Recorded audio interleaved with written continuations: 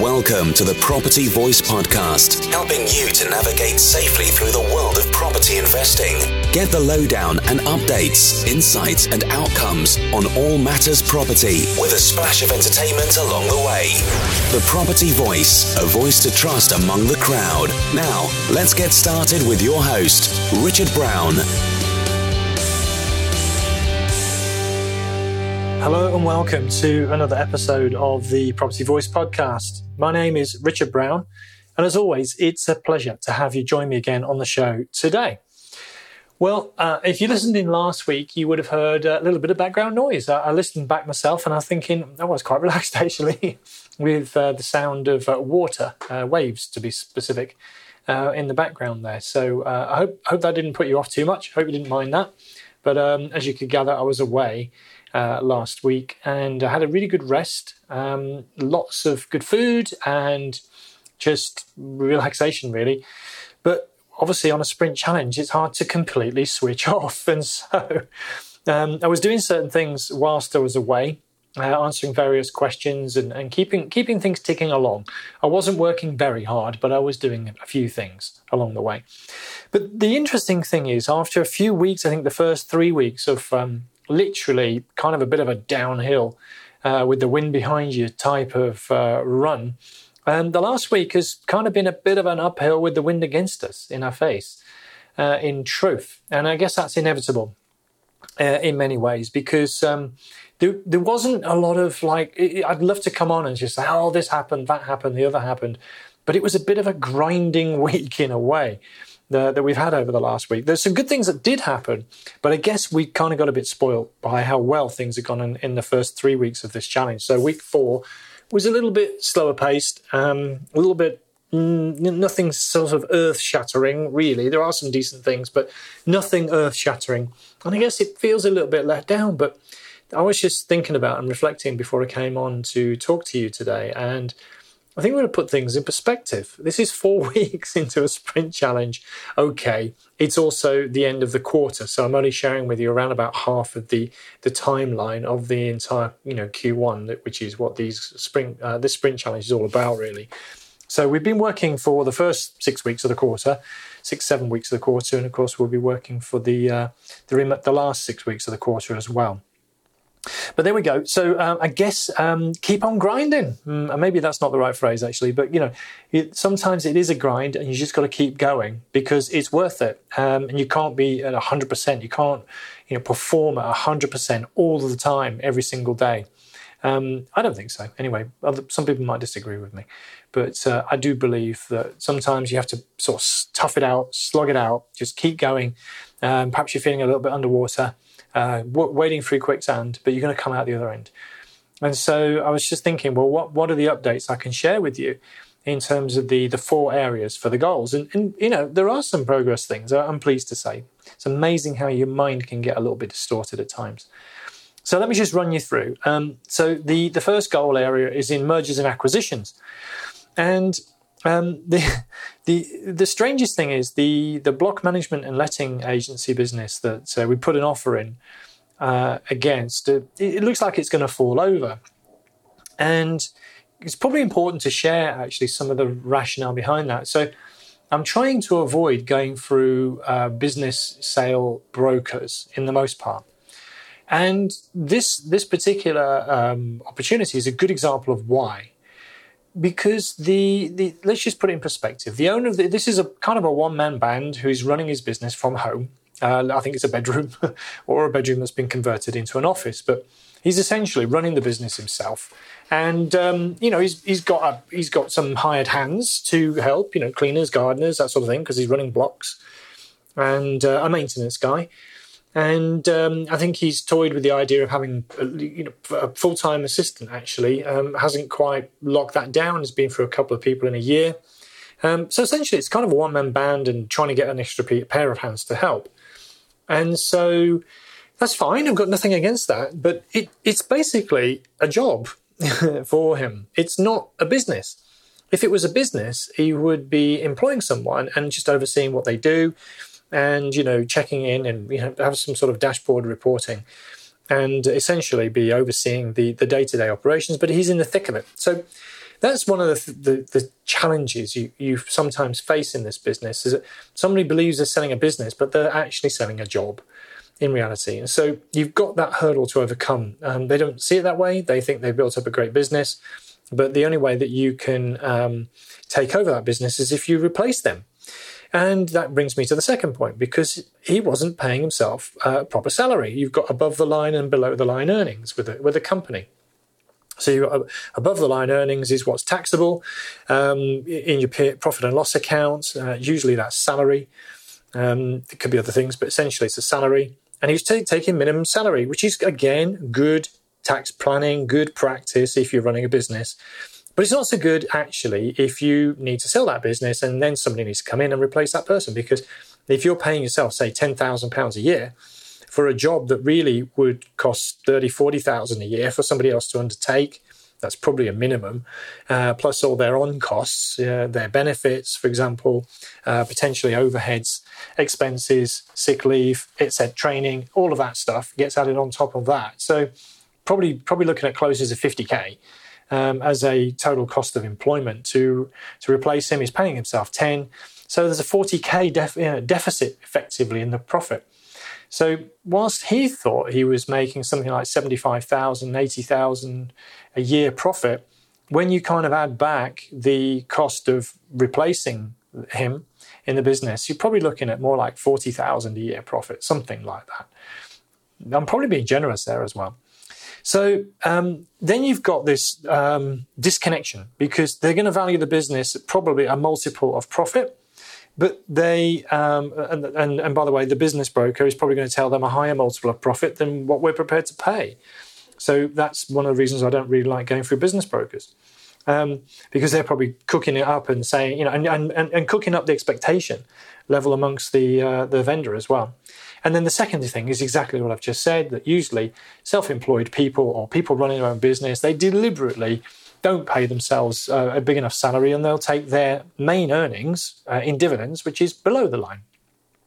So if we throw the dividends back into the equation, or the salary back into the equation, therein, we have an adjusted profit position, and that's going to create a bit of stress, if you like. So I'm not saying it's dead in the water, but let's just say that being early to the party and having to break that news to them, doesn't make you Mr. Popular. So that was an interesting exchange, effectively, that we had with that business owner. And it's probably going to be one that sits in the pipeline, and you're probably going to have to wait for him to realign his expectations, possibly. I hear that it's had another offer, and, good luck if that's the case. But that was the situation as we saw it. I think there was another point I was going to make about the business broker. The other thing, when you're buying a business, you've got two main options. You can either buy the assets and the goodwill of the business, which is effectively the customer base and any contracts they've got in place, and potentially some physical assets, potentially some intangible assets like brand names and websites and things like that. You can buy the assets and leave everything else behind. And that is a simple way of buying a business, and is relatively risk-free, because you're not taking on any of the obligations or any of the liabilities, and especially any contingent liabilities that might be lurking. That's one way. The second way is to buy the business lock, stock and barrel, and that's to acquire the shares, effectively. Now, when you're buying the shares, you're buying everything. You're buying the assets and the liabilities, you're buying the brands, you're taking over the entire business operation. There are some merits in doing that, but there's also some risks. So if you're buying the entire business, you're stepping into the shoes of the owner, and you don't know what they've done. You don't know what liabilities are potentially lurking for you to pick up in the future. There might be a lawsuit or something like that, or refund requests. All sorts of things could be lurking. So there's more risk in terms of buying the shares, but there's some other benefits too. So you're always weighing up: am I buying the business? Am I buying the shares? Now, sometimes. Well, not sometimes. In this case, in this particular example, I'm digressing here. I hope you find this interesting. But in this particular case, we were buying the shares. Okay, so when you're buying the shares, you're buying everything, and yet this particular business owner wanted to keep all the cash in the business.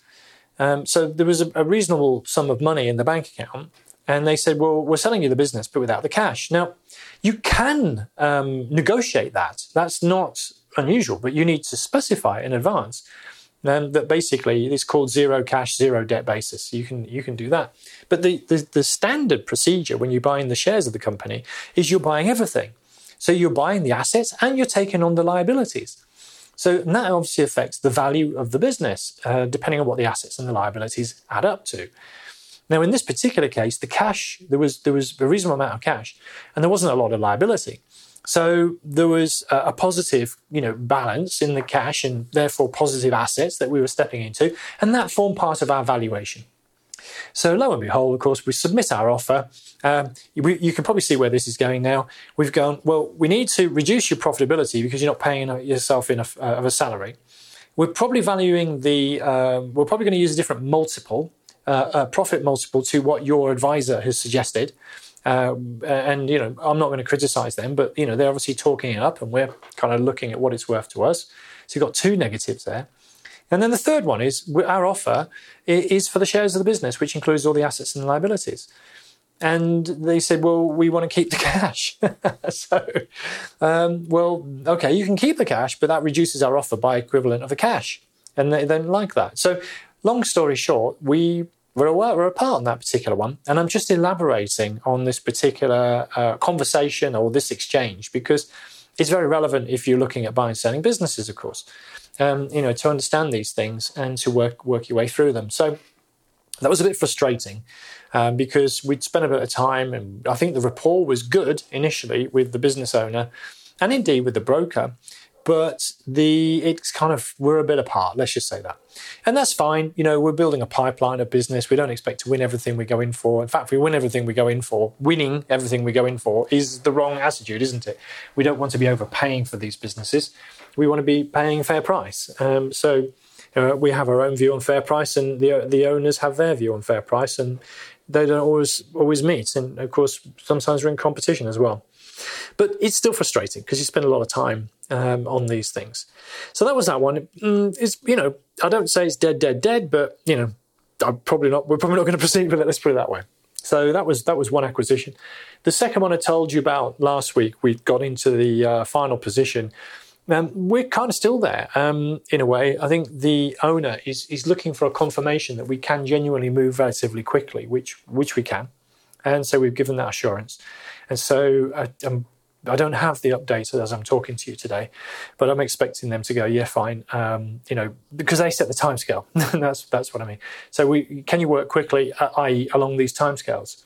And that was probably outside of what we expected we'd be able to move at. So that seems okay. But I don't have the answer as I sit here today.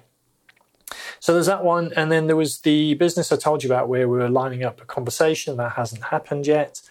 But on the good news side of things with the mergers and acquisitions, my business partner has pursued an alternative industry acquisition. I decided I was going to stick with property. But she wanted to also look at opportunities in another sector she's more familiar with herself, which is marketing.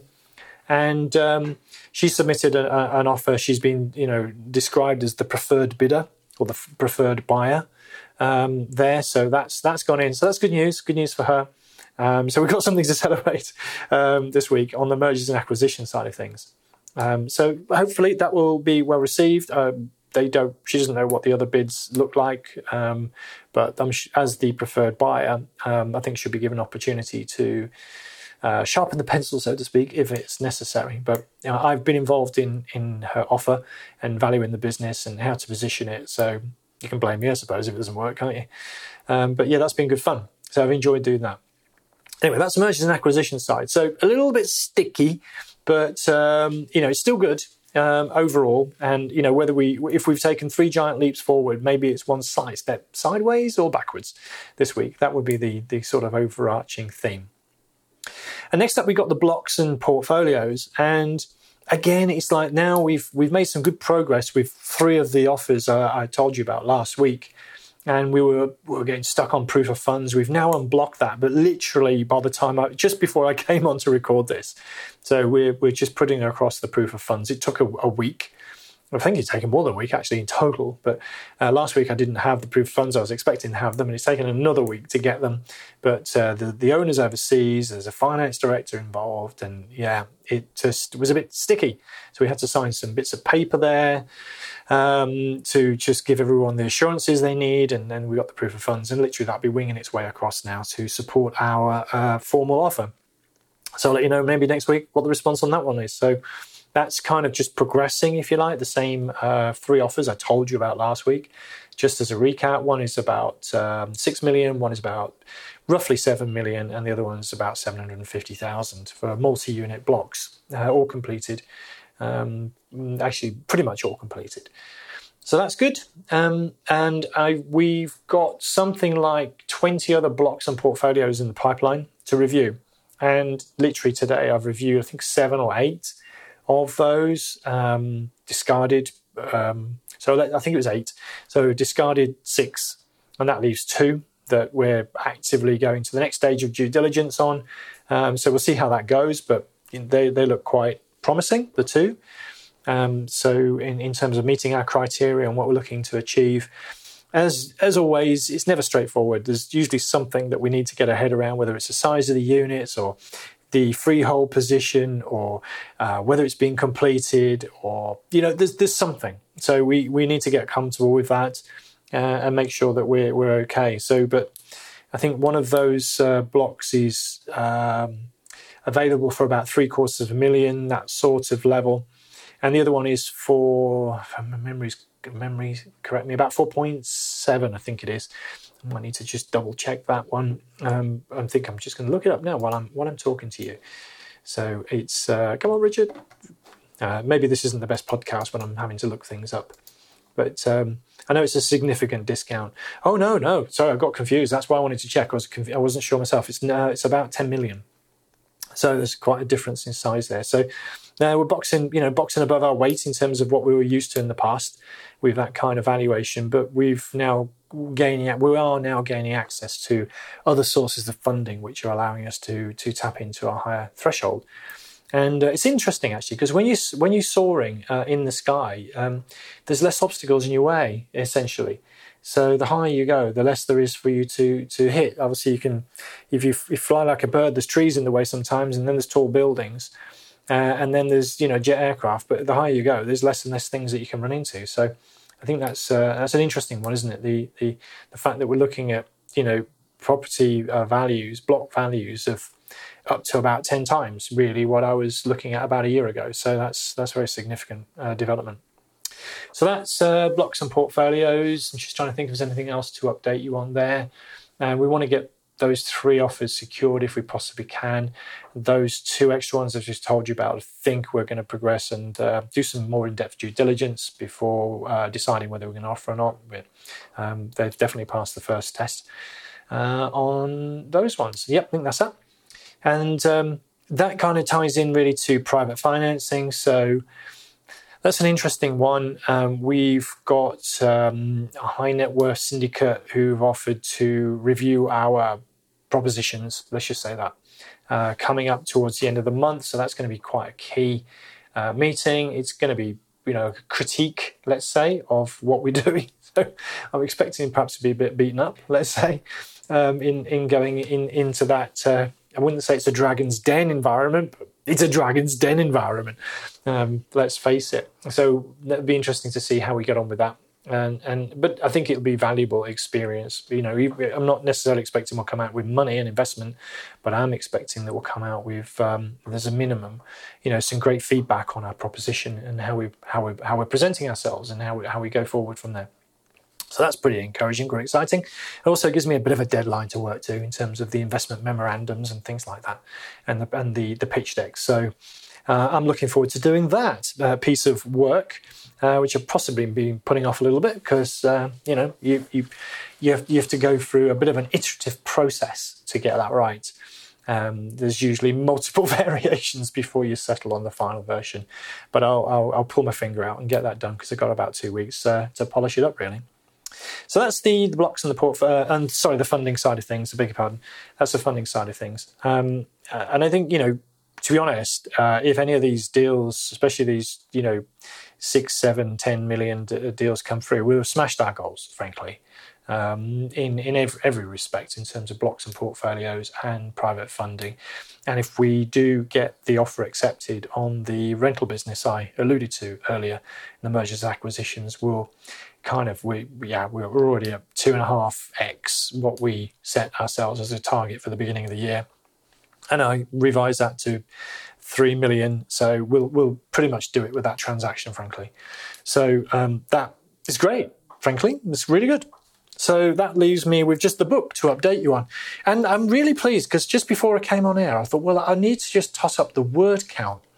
And I've framed my goal for the book as writing 50,000 words before the end of March. And I'm going to be honest with you, the last 2 weeks were pretty difficult. They weren't difficult in every way, as you're going to hear in a second, but they were difficult because I'm using the 80-20 rule.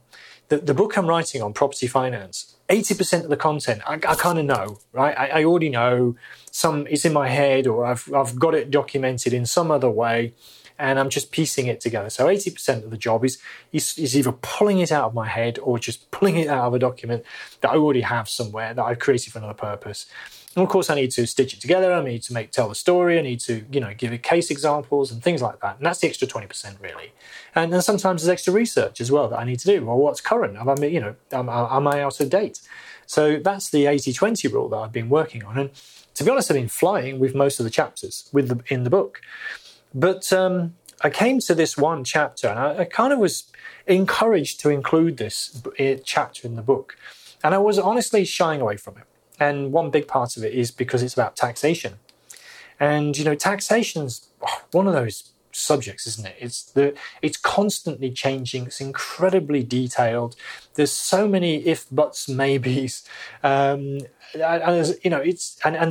People's individual circumstances affects their tax position in so many ways. It makes it a really difficult chapter to write. So I was resistant to include taxation within this book on property financing, but taxation is one of the ways in which you can help raise funding or save funding for your property investments. So I think it's right, it's going to be there, because my definition of property finance or property financing is not just vanilla buy-to-let and bridging finance and perhaps development finance. Otherwise, it would just be a 3-chapter book, or it would be 3 very long sections going into dreary details. And that's not what this book is about. There's about 15 chapters, and 3 of which are those vanilla topics. And the rest are really interesting things, alternative ways of looking at things, creative financing, not non-traditional ways, basically, of looking at financing. So this chapter included grants, soft loans, and taxation. That was what I was going to write. I set out to write that 2 weeks ago. And the 80-20 rule that I'm talking about, I shared a social media post today saying it was more like 50-50 rather than 80-20. I'm probably being generous there, frankly, because with things like grants and taxation and government-backed loans, which I'm calling soft loans, it's constantly changing, and especially now, of course, when we're trying to go through a pandemic and then recover from a pandemic. We've got the budget. I'm still rereading what the Chancellor came out with in the budget, and just finding new things all the time. And things are being reworded, things are being relaunched, things are being tweaked, and so it was a torturous chapter.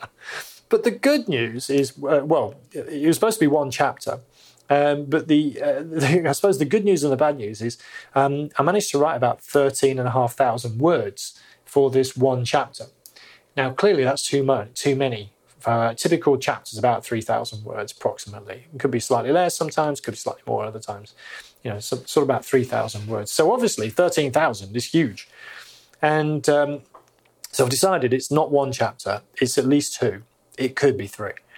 So, but I think there needs to be a little bit of wordsmithing that goes along to trim that back. So, and where am I going with this? I'm going to give you an update, because if I counted the 13,500 words, then I've broken my goal, because I'm 51,500 words written to date for the book. So I've achieved my goal effectively in terms of word count. So I'm going to press on, obviously, and keep pushing and trying to crack out the remaining chapters. It could well be the book is longer than 50,000 words. Well, I knew the book was going to be longer than 50,000 words, but obviously need to be careful how long it is. But I think 13,500 words for the combined chapters on grants, soft loans, and taxation might condense down a little bit actually after a little bit of editing and a bit of support from Helen, who's going to look at my editing effectively. So. But I guess pat on the back because I've achieved a goal is the long and short of it. I've broken the 50,000 word count target for the book. And so I'm pretty chuffed about that actually, because I didn't realise until I sat down just before recording this. So that's one tick. And therefore it's also time to reset that goal. And so I'm going to push on. I think I've got 2 weeks left of the month. And my average writing rate is about 3,000 to 5,000 words a weekend. So I'm going to stretch my goal to 60,000 words by the end of March. That's what I'm going to do. So there you go. You heard it from here first. So 60,000 words before the end of March. We'll see where that takes us in terms of the overall word count for the book. I suspect it's going to be, a little bit above that actually now. But there we go. I can reset the goal, but I can give myself a little credit, can't I? You allow me a little bit of credit? Thank you. I'm sure you will.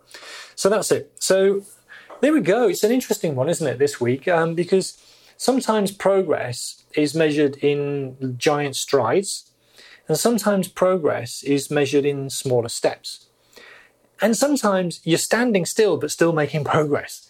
And I think that's what this week has really looked like. So the first few weeks were giant strides.